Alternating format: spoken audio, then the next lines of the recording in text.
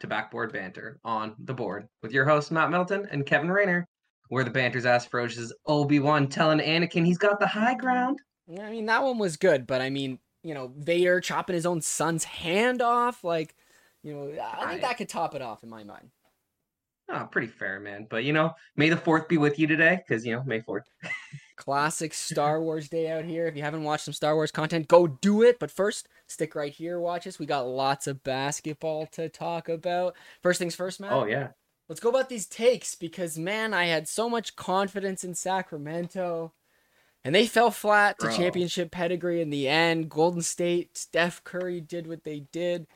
I'm upset, but you can't be mad when Curry does what Curry does.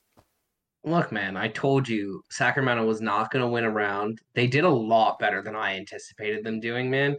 Like, they really looked like they could have been the better team. They just unfortunately came up against one of the top 10 players in the NBA. It's NBA history, really. And he is legendary. That performance was legendary. I will say this, though, about the Sacramento Kings in Game 7, man. Like, get a rebound. Just a rebound, please. One. Maybe one. We'll get into it more when we talk about this series. But yeah, I was talking to Austin about this thing, and I was like, they win this series if they can just win the game on the boards, which they did in Game 6. But I don't want to get too ahead of myself. I don't want to think about it too much.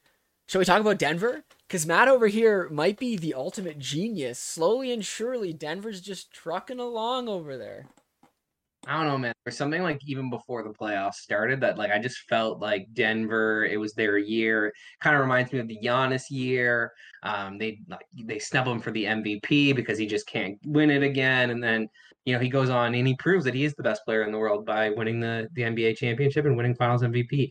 Though I'm not gonna lie, Jamal Murray, man, has been pretty phenomenal these playoffs and is showing that he is a true superstar when playoff time shows up. When you think about the way that Donovan Mitchell and the Cavs decided to just, snuff out their run, it looks like Jamal Murray was that guy when it comes to that bubble duel that they had, just a couple of years ago. But yeah, man, we'll see what Denver can do. We'll get back to it.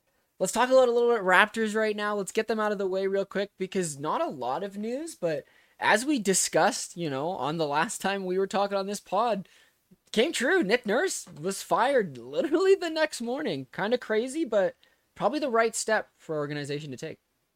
Dude, it was definitely the right step for our organization to take. Unfortunately for Nick, is that he just wasn't the right guy for us at this moment.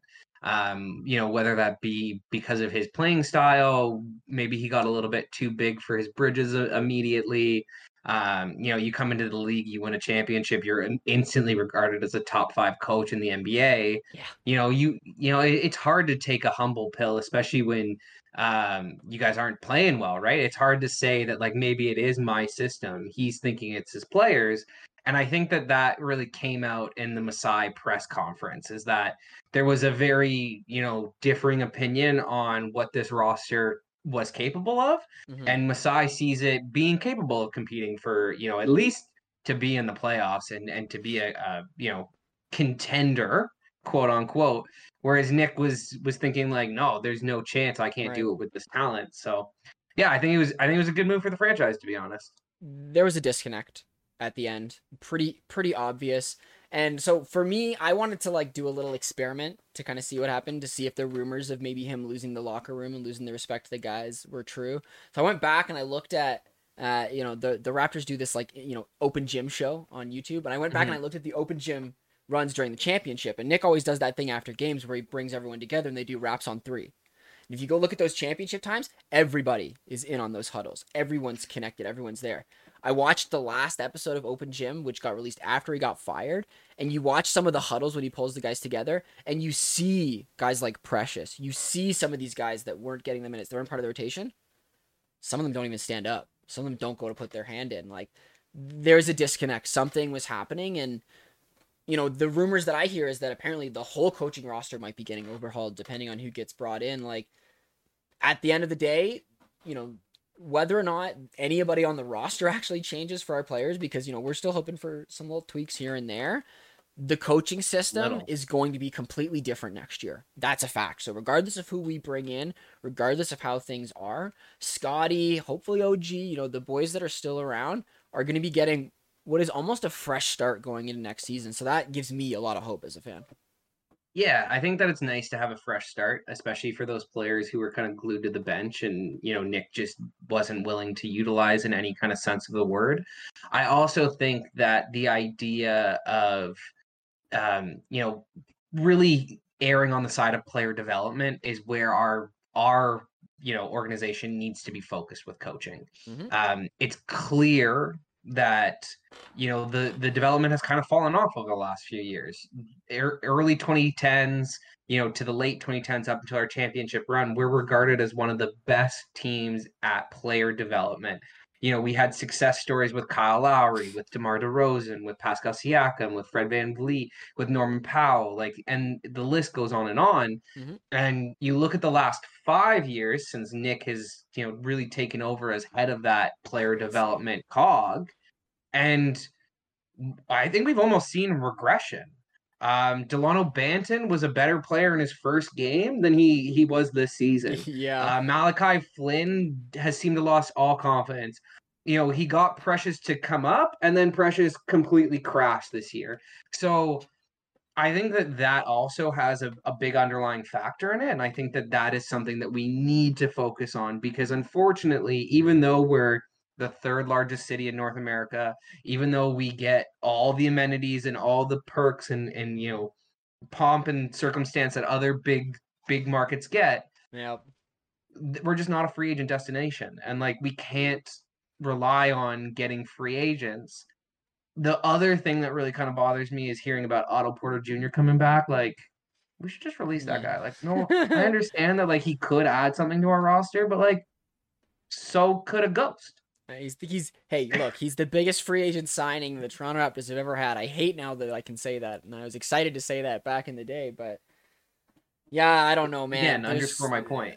Exactly, right? So there's some things happening, to flip it to the whole coaching search, obviously Ime got hired, and so Ime is not available anymore. He went to go join the Rockets, which is now is Nurse gonna go to where? Is he going to the Bucks? Maybe that's a conversation for another day. But in terms of who's going to fill that hole in our coaching spot, I don't think that there is an amazing option. There isn't that coach that is just waiting in the wings to come in.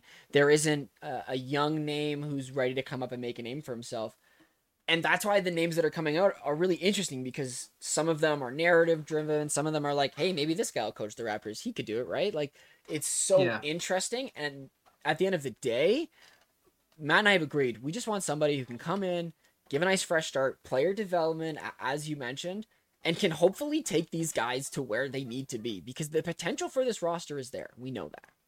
Absolutely, man. And we need a coach that isn't going to bring a circus with them. We need a coach that is going to, make it more about the players than it is about them. And I think, again, Nick lost kind of sight of that with his popularity in Canada. And then we need a coach that, again, is about the development, is about this team, and has their respect and can earn their respect quickly. Because we need guidance in that room. Mm-hmm. And especially if we do what I think we might do over the summer, because Masai hinted at some pretty large changes coming to the roster. Yeah. He said it without really saying it. And again, it's the NBA. He can only do, what's available, and there's only so much. But it does sound like he's interested in really shaking things up on this team. And you think about the potential options of who's going to come in, right? The lower end of it, Kenny Atkinson, he's an established coach in the league. He could come in and maybe bring some things in. Griffin, he knows how our system works, so it could be the answer. Hammond is the interesting one for me because on the one hand, I love the idea of giving, a woman coach her first job in the NBA to potentially have the storyline that could come out of it. But as you mentioned, Matt, we want the focus to be about this team and this players. And unfortunately with Becky, there's more to it, right? The conversation of the amazingness of her getting the job, of can she get the respect in the locker room, right? The comments from earlier that Matt was saying, it doesn't seem like the focus will be entirely on basketball, and that I think is where we need to stay. Yeah, and her comments to the media about the job, I mean, you can take it multiple ways. If you want to take it in the way that she maybe is not interested, then she shouldn't, we shouldn't be pursuing her because Mm-hmm. we need to have somebody who is interested in coaching our players and who wants to build them up. And again, she brings that big hoopla circus, which I don't think the team needs that distraction, day in, day out next Yep. season when we're just trying to, bring it back to being a respected franchise in this league. Because really, like this year, the Tampa season, it did a lot of damage to bring us back to, Yeah. the old Raptors, the LeBronto team, And if you think about it as well, right? Like we've gone through two extended eras of coaching, right? With Nick Nurse and with Dwayne Casey. And I wasn't really around, I wasn't really old enough for the times before that. But if Nick Nurse is the most winningest coach that we've had, what does that say about the coaches before Dwayne Casey, right? And so like we want to find that stability, not, a rotating door of coaches to come in now. Because when you have a guy like Scotty, you need the development to hit while he's still at the younger age. Yeah, and I think we need to change the roster over to him. I guess I'll wrap chat with like the idea that we need to really flip everything over to Scotty Mm-hmm. because this franchise is only going to go as far as he can take us from here. Pascal Siakam and Fred VanVleet, they've had 3+ years of really solid runs at trying to be the two guys to take us back to the promised land. Yep. And they just they've had all NBA seasons, they've been all stars, they've looked great, but there's something about their chemistry, the way that they, play in the playoffs that's just not conducive to us winning. Yeah. And unfortunately, I think that it needs to be Scotty's team, you know? Well, and I also want to look at our history of success, right?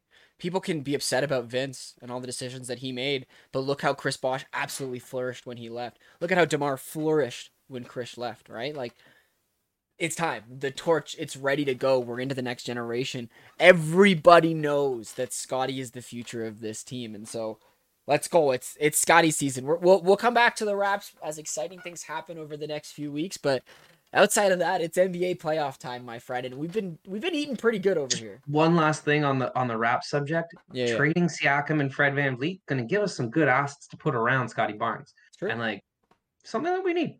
I'm not gonna lie. I can't argue with you there, but let's roll into the NBA now because the first round is officially over. It was a good time. We had some seriously crazy upsets, which is, the having two lower seeds come out on each side, pretty insane to happen. The Bucks collapse, Jimmy doing what he's doing. Like, there's so many ways to go here. Bro, like, okay, one, it's kind of cool. This is the first year in NBA history that they've had all 8 seeds in the second round of the playoffs. Yo, I didn't One even know through that. 8 to make it. That's pretty cool. That's sick. The fact that it wasn't just the predictable, Yeah. 1 beat 8, 2 beat 7, 3 beat 6, garbage that we normally get in the NBA, because that is typically the first round in the NBA. It was kind of like hockey almost, like in terms of like the ability to upset, in terms of the fact that you didn't know who was going to win on a specific night. Like, I think that's really great for the game. That is, and it also underscores the level of talent in the league. Yeah. Right? It's not all just concentrated at the top. Even the lower seeds have some of the most talented players in the NBA, which is just awesome to see, man. Like Jimmy Butler may not be a top 5 regular season player, but when it comes to the playoffs, Oh yeah. he might be number 1. Like he was, Especially with a coach like Spo behind him, right? Like the two of them buddy. together. He was so good in that first round. Like we could start there, man. Like I'm down. first 1 versus 8 upset. Like, jeez, It's got to be the biggest story of the first round so far. So it's only fair that we start here. And yes, tons of factors, so many different things that you could pinpoint and find of why the Milwaukee Bucks lost this series. But if we don't start with Jimmy Butler and Eric Spoelstra, we're doing the Miami Heat a disservice. because Absolutely. that shot to take them into overtime is one of the most ridiculous shots that you will see a player make in the NBA. Now, the whole situation of should he or shouldn't he have had that shot is another question, but Jimmy Buckets has been him. If anyone in the NBA right now can make that statement, it's that guy. And man, was it impressive against the Bucks. He was phenomenal. Like what? He dropped like 3 40-point games in that 5-game series. He Yep. dropped like he was just a monster. And yes, you can argue whether or not the strategy should have been different around him, how you should have attacked him, but he did what he did, and he did it against what was one of the best defensive teams in the NBA. I think they were actually the best defensive team in the NBA this Yep. year, and he torched them, man, without Tyler Hero, without anybody else being able to, buy a bucket. He just went to work and he got them that victory. And it really, really kind of shines a light on Giannis's inability to supersede hierarchy. He likes the hierarchy so much Yeah. that he can't, take it in himself. He's too respectful to go up to, Bud or Drew and just say, "Look, guys, we're getting torqued. I'm Right. taking him. I'm him. I'm that guy." And that's, one of the biggest knocks that's going to be thrown against him. And it was a huge knock against LeBron for a really long time that, you're not that challenger kind of guy. And it's just sad to see, man. And You know I that love hurts. Giannis. That hurts because he got injured and he missed, 2 games. Now, ironic that the one game that the Bucks won in the series was without Giannis, but the fact of the matter is that if he doesn't get injured, maybe they do figure that earlier. Maybe by game 5, Giannis is like, "This is stupid. Jimmy can't be doing 2 in a row at 40. I know I can stop this," and he breaks that threshold. But that's the world we don't live in, right? We live in the world where things happened. Unfortunately, Mike Budenholzer lost a family member right before game 4. And anybody who can go back and watch that series, with hindsight now, you'll go, "Oh, that makes a lot of sense. Oh, this moment here, that moment here." Like, people clown Budenholzer for his, not using his timeouts at the end of the games.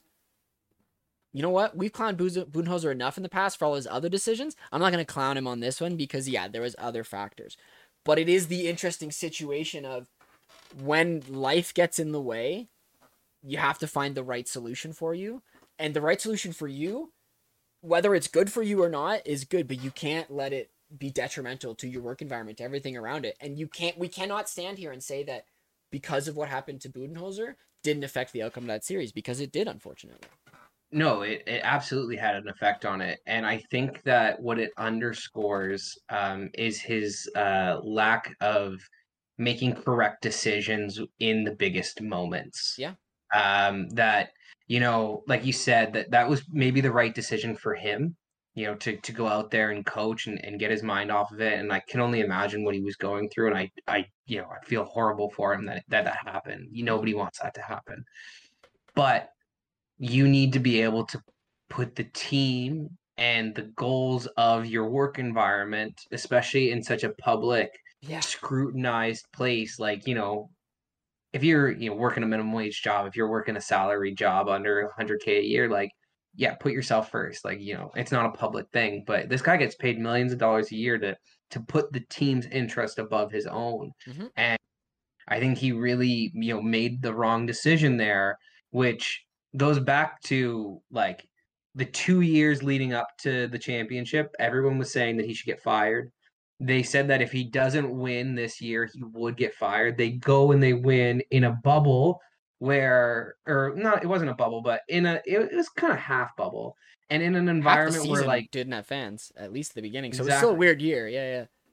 And LeBron, and AD broke down, didn't actually get to the finals. Yep. So who knows if, the Bucks win if it's a normal circumstance of a year. And in the next 2 years, you've regressed as a franchise.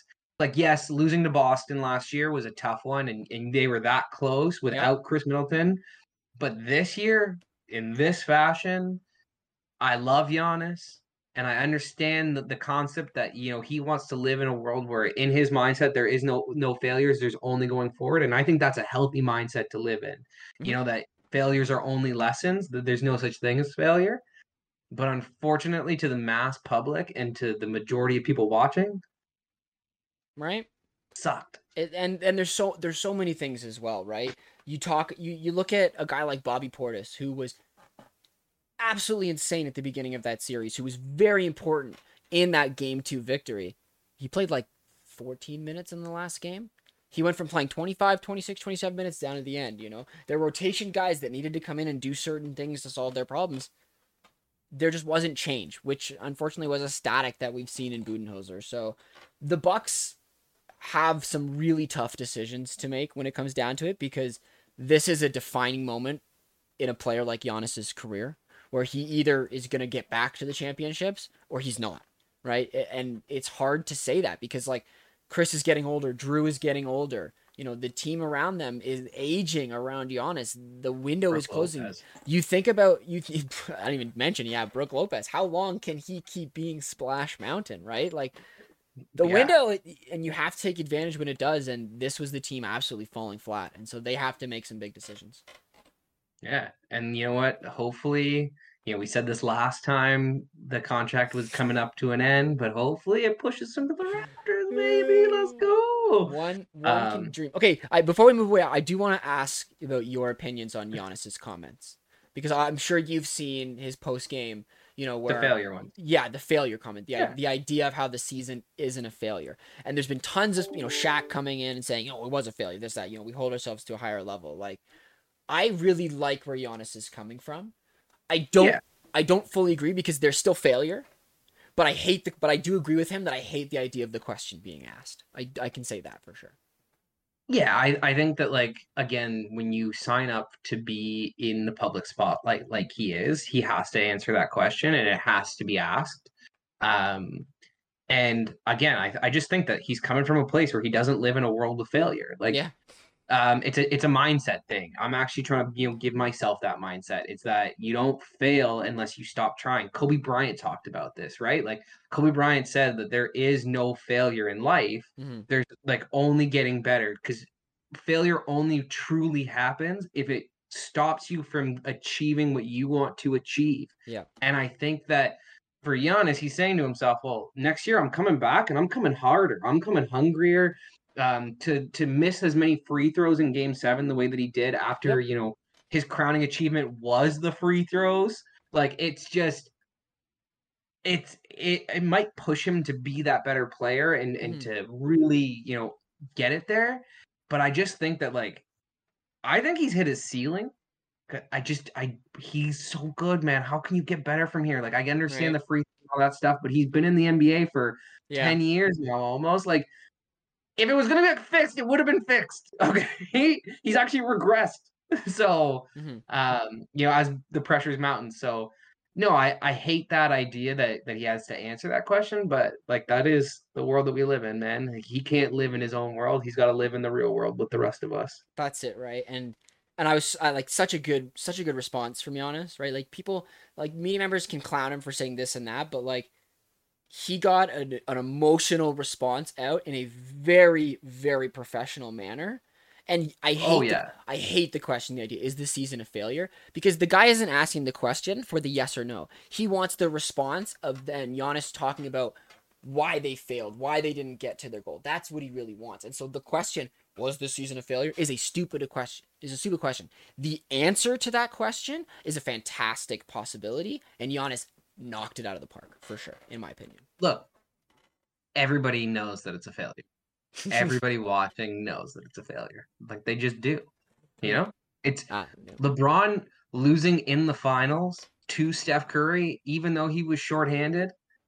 It's a failure, and it's going to be held against him for the rest of time. Was it truly a failure? No, not really. He got there, man. Like, he got there hobbled and broken down teams. Yeah. So, like, I get where Giannis is coming from, but, like, again, it's just, like, we live in a world where everybody is creating it, and not everybody shares the view that failure doesn't exist. So. Right? Exactly. Okay, I'm happy with that series. We can talk more Miami when we talk about their second round. Do you want to stay in the East? Should we just move down the table? Where you want to go? Yeah, man. I'm down to talk about how, the Boston Celtics, man, as great as they are, they sometimes just give it away.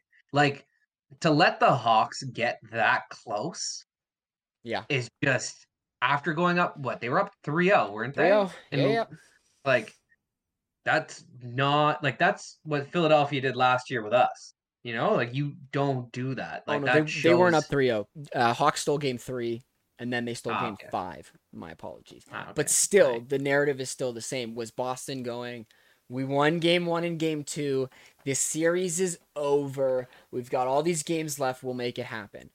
And this is where, I mean, I don't worry for the Boston Celtics because, like, you know, I'm not gonna be upset if Cheering and when for they him. lose, obviously. But like, this is where I look at their coaching situation and I go, dang, maybe Ime really was that guy, because you think about what that team was able to go through last year, being as bad as they were, as struggling as they were in the beginning of the season, where everybody and their mother was saying that you need to separate these two stars. They can't work together. Jalen and Jason, it's not going to work.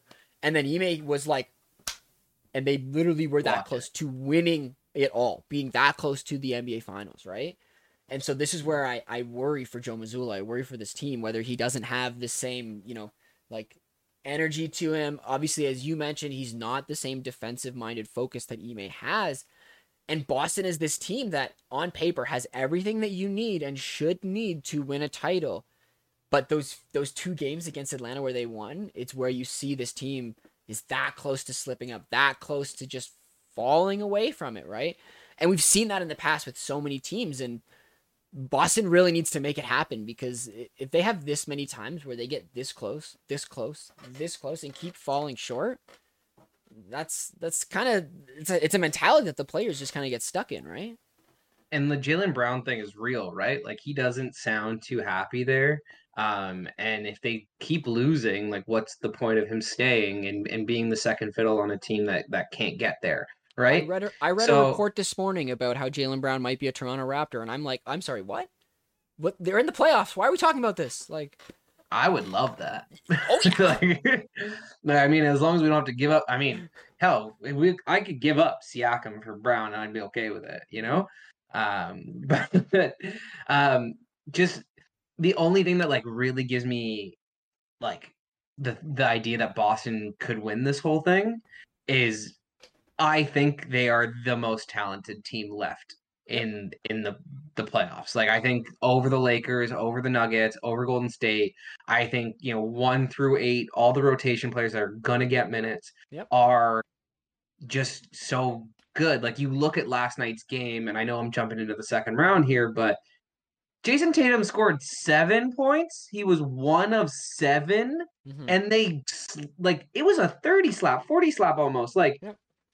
it wasn't even close. Team And they had basketball. Joel Embiid back, you know, team basketball. And I think that's, you know, they'll get there. I think Boston is definitely the team to watch out for in the East. There's a reason why the statistics say you have to be a top 10 offense and a top 10 defense to win a title. There's very few teams that have been able to do it with it.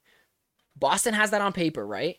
But again, what you don't hear in that statistic, you hear the statistic of you have to be a top 10 of this and that to make it and be a champion. What you don't hear is that the number of teams that were a top 10 of both that fell short, that didn't make it all the way. That maybe not all faced another 10 and 10 team, but they got complacent, right? And so this is the battle that Boston now has to face is, can they get through an MVP Joel Embiid? Can they stop a vintage James Harden's game in this series, right? We'll get into that we'll get into the second round later, but yeah, Boston, you know, they got through Atlanta and it was enough, to say the least, right? Yeah. I mean, like, unlike the 76ers, who absolutely just rolled the Nets, they didn't even need Joel Embiid in the last game there. And they just, you know, stomped out through. Poor Brooklyn, man. I feel like in game 4, they were just already defeated, like before the game even started. Look, there was only 2 ways that the narrative was going to go for Brooklyn. Either they were going to win a championship and then have to offer KD and Kyrie a ring, which would never happen, or they were going to go out in the first round. That was just the fact of the matter. We talked about how maybe McHale could steal a game. They didn't have enough, man. As we mentioned, Philly was just better. They just had better situations all around. And yeah, like I forgot that this series existed. I actually have no notes for it. It's just it's done. That was how quick it was. Kind of crazy. Dude, it was such a quick beat down. Like I feel bad for the Nets because I really like Mikal Bridges. I think that he's a great player, and he Yep. proved this year that he can be a number one option on a like a decently competitive team, which is like great for him and his value in this league. But Yeah. just kind of, but it's what we expected. All right. Well, let's talk about the last East series then. The exciting one that turned into a not exciting one. To a route. Cavs Knicks 4-1 for the Knicks. The series that of any of these we expected to go to 7. Like, I'm pretty sure I made a comment, Matt, the last time we recorded about how, the Knicks came out in game 1 and the Cavs had won game 2. And I was like, maybe this series is over because the Cavs have finally proved themselves. I was completely in the wrong direction because they fell flat after game 2. It was insane.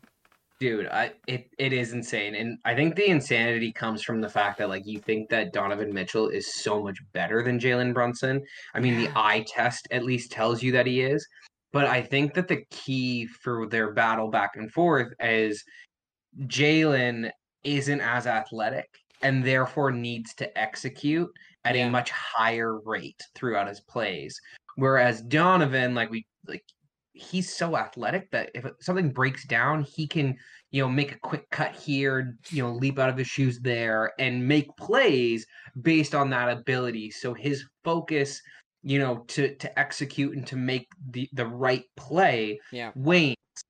And I think that we just saw that like being as aggressive as Jalen Brunson was at, dominating, Yep. executing, and Donovan kind of just being a little bit more lackadaisical, like it just really hurt them, man. And they could not get their offense going against this Knicks team. Like the Knicks, I don't know what they were doing Yeah. defensively, but they were killing them. Something happened. Tom Thibodeau figured something out after game 2 because to hold the Cavs to 79 points in game 3 in a playoff game, it is absolutely ridiculous. Hats off to the New York Knicks. RJ Barrett was playing fantastic at the end of this series. Like, I was joking that the Knicks have that dog in them. Like, I got excited for them to go face Jimmy in the second round because, like, it felt like they have that dog in them. The group of guys, coming together with RJ, with Brunson, with Randall, who's dealing with an injury and is still playing pretty decently. Like, as much as it doesn't make sense, it's a good story. It's a good feeling, man. Mecca, New York Knicks, the Garden, like everyone enjoys watching Stephen A lose his mind right now, thinking that the Knicks are going to be legit, right? But we are this close to potentially seeing the Knicks in a conference final, okay? It could happen. That's the crazy part. Do you want to know what like the really crazy part is though? Is that like they can make the conference finals and next year I still wouldn't pick them to make the playoffs. No, no. I'm sorry, like it just kind of is the way it is. Like at the end of the day, like there's the league flips so fast right now, and I think Jalen Brunson is great, and I think he's playing out of his mind, and he looks like a true NBA superstar. And the only thing that kind of counteracts where I'm going with this is the earlier point that he executes at such a high level on a consistent basis. Yeah. But what happens when he does lose a little bit of that extra athletic step? He is 27 years old in the prime of his career. He is a smaller guard, and I think that it isn't super sustainable for him to be a number one option on a championship team for the next 5 years. Yeah. And if they came up against Boston or the 76ers next round, I don't think it's a very competitive series. I think I don't. Well, and it's funny because you can look at the Knicks history themselves and you can see it. 2 years ago, we were talking about Julius Randle for MVP and how, this is amazing. The Knicks are here. This is going to be it. And then he came out and last year was trash. Trash for the Knicks, right? Who's to say that we're not on this part of the roller coaster for this team, right? And they're about to go back down to that bottom hump. So, like, yeah, we don't have faith in this Knicks team, but I'm gonna enjoy the ride while it's there because there's something about Knicks games and like famous people liking show up. Like I love, the Knicks games and the Lakers games, how it's like the stars are out in attendance. They're just like panning the camera at all these famous people, and I'm like, can I watch basketball, please? Seriously? Yeah, I'm not here watching for the stars. I don't care who's in the arena. I want to see who's on the court. Thank you very much. The Cavaliers are in an interesting place, right? To talk about them really quickly because you could think of this as a fluke, right? They're still young. They're still figuring things out. Evan Mobley, man, he disappeared at the end of this series. Man, he disappeared. And that's really tough to see as a Cavs fan. But again, they're young. They're coming together. This is your first year with Donovan Mitchell. Like, they were great through the regular season. So we're really interested to see where the rest of it can come together. I don't think the Cavs are in trouble. I think they're going to be fine. It was just a tough start, you know? Yeah, yeah, we'll see what happens. I just don't think that they're going to figure it out. I honestly think that this kind of showed that maybe they do something else because Donovan was still like decent. Darius Garland was okay, but you're right. Evan Mobley like shrank. Jared Allen wasn't great. Like I'm really surprised that the Knicks beat them, man. Like I'm really, really shocked about it. So I don't know where the Cavs go from here, but we'll see. That's it, right? You don't want to break too much down to this series specifically because of what happened with the Knicks. But let's move out of the East. Unless you want to talk about the Eastern second rounds before we go to the West. No, we could do the West first round, man. I think that it's gonna be pretty quick because the Nuggets just prove that the Wolves just they shouldn't be Yeah, in the playoffs, and yeah. they definitely should not have traded for Rudy Gobert. So Oh man, yeah. The only thing I have to Anthony say is Edwards. that Rudy Gobert trade is going to go down notoriously in history. And Anthony Edwards is that guy, though. We can admit that Anthony Edwards is pretty baller on the court. He frustrates me. He frustrates me. He's got all the talent in the world. He just doesn't want to use it. He doesn't want to be disciplined enough to execute it. That's kind of the underscoring thing for me is that yeah, he might be I think he might be the most talented young guard in the NBA in terms of just raw physical tools and what he can do on the basketball court. Yeah, But in terms of character and personality, I just don't think he'll ever be it. I maybe don't think I was gonna say maybe he'll no, look no. at what's happening with John Morant and he'll try to get a little bit ahead of the game. Yeah, I just I know. you are who you are, man. I think like unfortunately, like that's just his personality is to be a little bit more lackadaisical, and he kind of is. So Straight up. I mean Yeah, yeah. that's fine. Nothing else I need to say about this series. We knew the Nuggets were coming out. We'll talk about the Nuggets in second round. Should we talk about the Suns and Clippers game? The other 4-1? Get that one out of the way because this was a series that could have been amazing. Probably show that the Suns maybe aren't as strong as they think they are. And most importantly was the Russell Westbrook revival series. The situation of, wow, Kawhi Leonard is him, but he's actually hurt and can't play. Okay, Russ, you got this. And Russ looked really good in those last few games. It was kind of awesome. Bro, all I want to say is that Russell Westbrook can still be awesome. And it was so amazing for me as a true diehard Russell Westbrook fan to watch him go out and play the way that he did and to be as competitive as they were. No, they did not win, but man, was he fun to watch. And he was not any part of the reason that they did not win those games. And it sucks, but hey, if they had Kawhi Leonard and Paul George, we'd be talking about a completely different series. So Man, my whole narrative that I had coming into the playoffs with the three of them winning for the Clippers, it would have been beautiful. And it makes me happy to know that it definitely would have been possible if they were healthy. For sure. But again, this is the NBA playoffs. It comes down to being healthy. And the Suns just had more better players to put on the court at the end of the day. and isn't it kind of crazy that like Kawhi Leonard potentially, choosing the Clippers in free agency was the best thing that ever happened to the Raptors franchise? Like it's scary. We would like to think though that under our supervision he wouldn't be this hurt. Just a Right? fact. That's Clippers, the dream. That's the hope. Clippers But gonna yeah, flip. it's Clippers gonna clip, man. They're cursed. They've got their rounds to deal with. But yeah, let's talk about the other two series because they were super exciting. Which one piques your interest first, my friend? Man, I'm down to talk about the Lakers and the Grizz because I think that Dylan Brooks is getting a little bit of a bad rap in the Yes. media. I think that he was playing the persona to do it and to, try to galvanize the group. And yes, it backfired in his face. He did poke, the biggest bear of them all. But hey, man, it wasn't like specifically his fault that they didn't win. The Lakers just had more and are a deeper, better team. They've got LeBron, they've got AD. It's just, it is what it is. The Grizzlies had too much going against them with drama and other things. And Brooks, look, He wasn't playing great in the series. He was trying to find a way to still be beneficial to his team, still provide something to his team. So we thought, hey, let's add the banter aspect to it.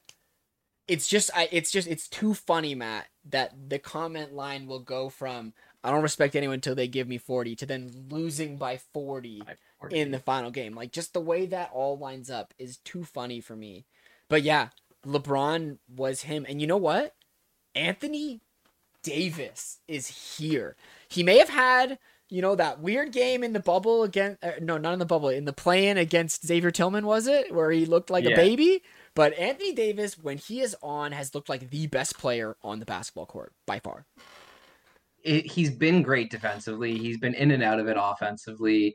You're right, though. When he's locked in, he's locked in. I mean, you think about game 1 against Golden State, and he was an absolute monster. Like, Golden State had no chance in that game because he takes it to them.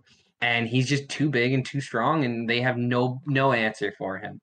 So, no, Anthony Davis, man, great. I feel bad for Ja and Jaren Jackson and the Grizz, but I mean, maybe this will help humble them a little bit. And next year they come back, and instead of being a loudmouth team, they're just respectful and they get the job done. I mean, it's still so funny to me that like this is the story, even though it still took those like 3 3-pointers in a row from D'Angelo Russell in game 4, I think it was, that put the Lakers ahead in the series, where they were probably going to lose that game and they were probably going to be in trouble. But then certain things happen, right? Like, I was talking about how this series was really going to be defined not by LeBron. It was going to be defined by AD and by D'Angelo Russell. And we were proved right there that they really stepped their game up. And this Grizzlies team, if Brandon Clarke was there, right? If they didn't have the injuries to Steven Adams as well, I think it's a different series. I think that the Lakers can still win it for sure, but you talk about how AD was a monster defensively and was lesser so on the offensive board. A guy like Steven Adams can be better against that. Not having Jaren Jackson be in as much foul trouble as he was through the series by letting Brandon Clarke come in changes a lot of things. But this is the NBA playoffs, man. You have to play with the cards that you're dealt. And again, it's LeBron James, and he knows what he's doing. And he had some absolutely monster performances in that series. No, I couldn't agree more with you that it would have been tighter if Brandon Clarke and Steven Adams were out on the court. But hey, you're doing with what you got, man. Like, could we say that the Kings win their series if De'Aaron Fox doesn't, break his finger? Probably, because they looked really good, Kevin. Kevin, so close. It hurts me inside because there's so many moments in that series where if one little thing happens a different way, the Kings are the winners. Like, there's so many little moments here or there. But in hindsight, looking back, this is what happens in the NBA playoffs against the best of the best. Championship pedigree takes you through in those moments. And we saw that. We saw that so much in this series. When you think about how much of a lead Sacramento almost had, you think about that game 4, the fact that Golden State won by a single point, how they were this close winning. I'm sorry, if that game goes to the Kings, I don't care. They win the series. But not even just that. When that game went where it did and the series got tied up, I almost knew it was over then, Matt. I almost knew it was done then, Like, you just could feel it. No, I 100% agree with you that was their moment. That when they had 10 seconds left on the clock, they had the ball, that instead of trying to drive in for like a layup or like a 6-foot jumper, they stayed out on the perimeter. Like, I understand De'Aaron Fox was getting double teamed and like they were sending the house at him, but like, get inside, like try to, like, he looked like he was trying to dance for a 3-pointer. Like, you don't need 3, bro. You need 2. Like, that's it. Like, you win the game with a 2. Go get it. And they just didn't. And that really opened the door for them. And yeah, unfortunately, we got to listen to Draymond Green some more. It sucks too, because I remember talking with Austin, and I was talking about how, yes, the Kings are down. It's 3-2 for the Warriors after game 5. All Sacramento has to do is win the rebound game, and they will win this series. And if you look at game 6, they absolutely dominated on the rebound game. Yeah, they embarrassed Golden State at home. And that happened, and I went, oh, no, don't embarrass them at home, because What was the result? The result was an iconic Steph Curry game in Game 7. A unmatched, unparalleled type of performance from one of the greatest shooters that exist in this game. And the Kings, who have not experienced that before, have only ever experienced failure, they shrunk in the moment. They really did. And it was unfortunate and sad to see, to have this amazing season fall flat. But I'm sorry, clutch player of the year, coach of the year, executive of the year. This Kings season was incredible, and I hope that everyone, including the fans, will come out of it and remember that success. Look, like they can run this back and consider their season a success and push forward next year. And De'Aaron Fox like was awesome. And you're right, maybe the moment just got too big for him in game 7, especially with the hurt finger. And he did look like it got too big for him because in the beginning of that game, Yep. they were awesome. The first half of that game, the Kings were great and were right there with them. Yep. And then just like you said, the rebounding, Kevon Looney comes out and he just like he looked like prime Wilt, and Sabonis looked like a Yeah. child who didn't know what he was doing. It was bad, man. Sabonis really hurt them that series, which is crazy because he was an All NBA player this year. If that was an NBA Finals, Kevon Looney won Finals MVP in that series for what he was capable to do. You think about how the Kings were Steph down, Curry's how the 50, Kings were. man. But just hear me out. The Kings were up 2-0, and Game 3 was the Kevon Looney game. He had like 22 rebounds in that game and was a monster inside. So yes, the Steph Curry gets it because obviously he closed on the 50-point game. But overall, man, he was so valuable in this series. And again, he's the type of player who is like the perfect role player for Golden State that they've just molded to do exactly what they need to do. It's kind of beautiful. He's like the 30 highest paid center, man. Like, but I would take him on the Raptors any day of the week, doing what he does. Like, Oh, absolutely. So you yeah, don't need him to score. rest in peace to the Kings. You know, I can't believe that like my teams that I'm rooting for now are the Nuggets and the Lakers because everyone else I love is out. But let's talk. Are we through? Did we get through all the series? Did we talk Lakers? We're So done. we're in We're the done. second round. All right. Stay in Yeah. the West. I mean, yeah, let's stay. I want to talk about how the Nuggets are just going to absolutely bull rush the Suns. I mean, CP3's out with a soft tissue injury. The Nuggets are taking this thing in 5 max. 5. KD is a bit of a fraud, and I only say that because, like, I don't even know, man. The Nuggets are just that good, I guess. Like, Push yourself to dominate, man. Do something. Like, take more shots.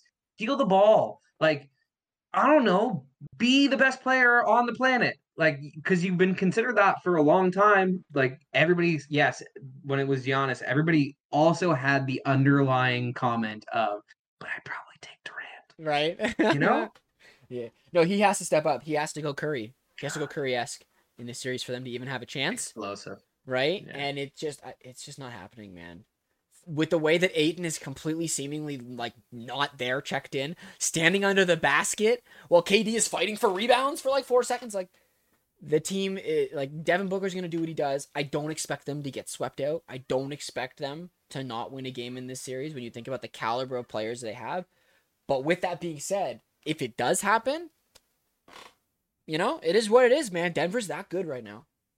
Yeah, and second year in a row, he'd get swept out of the playoffs. So pretty crazy for Kevin Durant. And I mean, we touched on it a little bit, but man, AD was just a monster. Easy win for the Lakers. They almost blew it, but easy win. Dude, the only thing that I have to say about this series is that anyone who's been a fan of basketball the last 10 years, tune in to these games. Tune in and watch because we talked about how when LeBron left, we may never get to see the Curry, LeBron, Golden State, whatever team LeBron's on rivalry in the playoffs again. We got a nice little teaser, you know, last year in the play-in, but we have a 7-game series here between two of the greatest players of our generation, and they're playing at an extremely high level right now. The next few games in this series, regardless of the outcome, because I think the Lakers are going to take it, but I'm not going to talk about why or how or even put any numbers on it. But at the end of the day, the next few games in this series are going to be fantastic because of what it means for both of these guys. No, absolutely, man. And you're right. Like 2 years ago, Lakers eliminated Golden State in that playing game, and LeBron got the better of him. But LeBron in terms of like individual stats, always gets the better of Steph Curry. It's Steph Curry is insulated with the better team. This year, I don't know if that's the case. Right. And Steph Curry's definitely more in his prime than LeBron is in his prime. Like peak LeBron is well, past, it's gone. But peak Curry is still here, man. Like that 50-point game proves it. And so we'll see if Steph can will his team to the victory because I think that he has the option to do it. And I definitely think that there's a chance. I just don't know how they're going to stop Anthony Davis. Kevon Right. Looney, a little bit too slow to cover Anthony Davis, and like Draymond Green is too small. He is. Yeah, no, it's I get such it. an He's a great interesting. defender. Yeah, it's such an interesting series, right? I'm really looking forward to talking about where it stands, this time next week.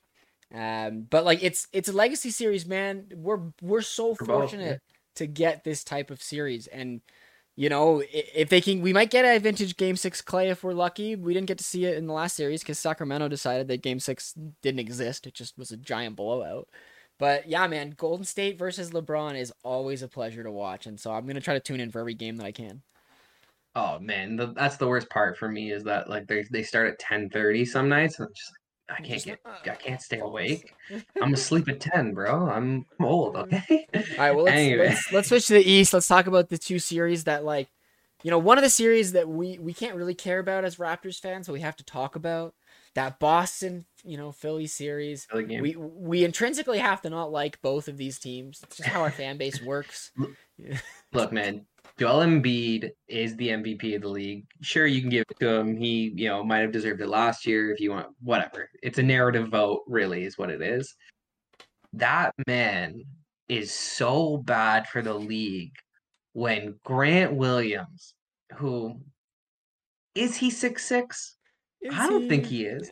He might be 6'4", Yeah. and you're 7'2", and he has, 30 to 50 pounds less than you in terms of weight. You can't be flopping around like that, man. It's embarrassing. It's embarrassing for the league, and he does it on a consistent basis. It disgusts me. I'm flat out, and I can't cheer for Boston. Well, I can cheer for Boston. I'll cheer for Boston in the series because I can't do it with Philly, man. I can't do it with Embiid. He kills me. Like you are the biggest, baddest dude on the court. Be that. Right. You act tough all the time, but then you flop around in the middle of the play. Just drive me up the wall. It hurts, right? And usually it's me over here spitting that Embiid slander the same way, but Matt got out of the way, so I'm gonna turn a chord. Watching him be emotional with his team surrounding him to get that award was pretty sweet. The funny moment of James Harden gifting him a Rolex and him going, "This is my first Rolex," is kind of hilarious. But as much as I rip on Embiid, and yes, I can't like the way that he plays, he's a dude from Cameroon who came out of nothing to be an absolute star in the NBA, so you got to give him his flowers for that. But man, insane that James Harden looks like the MVP in this series of their team when you think about what he did in Game 1 and how they lost in Game 2. Wild. Absolutely, man. I mean, having 45 and outdoing Jason Tatum and Jaylen Brown, who had good games, and then Jason Tatum has a stinker and you guys lose with Joel Embiid. Like, it's a weird series to start, man. It's almost as weird as Tom Thibodeau's decision to not attack a broken Jimmy Butler, who clearly is injured because he sat out Game 2. This man could not walk. You see his ankle turn? That thing was 90 degrees. Your ankle should not look like that, okay? Well, and reports were that it was like the second the game was over, back in the locker room, he had like a tennis ball for an ankle type of situation. Like, I bet. yeah, is that like a Thibodeau respect moment? Just like, Jimmy absolutely threw me under the bus in Minnesota. I'm just not gonna anger the bear. Like, I don't know what the Knicks were thinking, it was man, because if you paid attention to that first round series in Miami, there's two things that matter. Okay, it's if Miami can hit their open 3-point shots, that's life, right? But also it's Jimmy Butler. You stop Jimmy Butler, you let them hit their 3-point shots. Because remember, Tyler Hero's got a broken hand, so there's one less 3-point shooter. I don't know what the Knicks were thinking. They were the worst 3-point shooting team in the league, and they're the best 3-point shooting team in the playoffs. Like, it's nuts, man. But I love it. They got the win in Game 2. The Knicks did without the Jimmy Butler heat. So we'll see how game 3 shakes out, but I think the Knicks have a really, really good shot with this Jimmy Butler injury. I mean, I texted you immediately Yeah. being like, "Oh, they're done," when I saw that injury. I think the Knicks have a really, really good shot to get to the conference finals. I just don't see them making it past that. I mean, they have lost home court advantage, so that sucks. But also, you were a fifth seed who has home court in the second round. So you know what? It is what it is, right? Like, it's definitely, I think, the most You could interesting seal it back. series. Yeah, you could.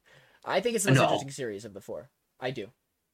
Golden State versus the Lakers, man. That's that- way more interesting. That's Boston, not part of the Philadelphia series. is No, the no, Eastern Conference Final. hold Like, up, what are you talking about? You're right. I made a mistake. Golden State and the Lakers should be put over here because it doesn't deserve to be compared to the other three series. Okay, my apologies. Of the four, bro. But of the of the other series, because like, man, Nuggets are gonna win against the Suns. Boston, Philly, I just don't want to watch because I don't care for these teams. So for Boston me, should win. Boston should win. Like, so it shouldn't even be close. I look at Miami and I look at Knicks as nobody expected either of these teams to be here. So nobody really knows what the result is going to be. And so it could be a coin flip either way. But I think it should be some good basketball because the Knicks have that dog in them. Unfortunately, Jimmy's injured, so Miami's lesser so now. It's funny, you say like good basketball, but then I think about watching the game and I'm like, these rosters aren't good. And like the basketball's mediocre. Like they struggle to score points. Like both teams struggle mightily. And I think to myself, like, we couldn't be here. We couldn't have gotten into the playoffs. Like we lost to DeMar DeRozan's daughter screaming. Like frustration. I believe the words I used, Matt, were interesting, not good basketball. I want to say that again, just so that it's out there into the world. But I mean, we didn't talk about awards this week, but not much really to say. Obviously, we mentioned that Joel got his MVP. I don't know if we touched on Laurie and his MIP. No, but he deserved it. Exactly. And then Paolo, runaway rookie of the year, obvious. I mentioned it, I think, with Brogdon getting sixth man a couple weeks ago. So happy that came through. And then the last one, executive of the year. About it. The Kings GM. Of course, he's executive of the year. He's probably the guy who came up with the Light the Beam. Whoever came up with Light the Beam should be the executive of the year. Just give that award to that person because, like, by far the best decision of any fan base of any franchise this year. Yeah, man. No, it was good. You want to do a hot take Mystic prediction? I think yeah, we can roll it out of here now. I'm not touching series anymore because I can't win a series call. All right, I keep saying things and the other team loses, so I'm gonna stick game by game basis. Golden State Lakers tonight. So many people will be tuning in. This is a massive game. Golden State almost has to win it, and so I see a classic Curry coming out, even the series at 1-1. LeBron's taking the night off and relaxing. You know what, man? I don't agree with it, but I can see it. For me, I'm going Nuggets and Boston are going to be the final. I think Denver's going to make it, and I think Boston's going to make it out of the East. And I'm going to call the finals right now. I would have called it last week, but we had some technical difficulties.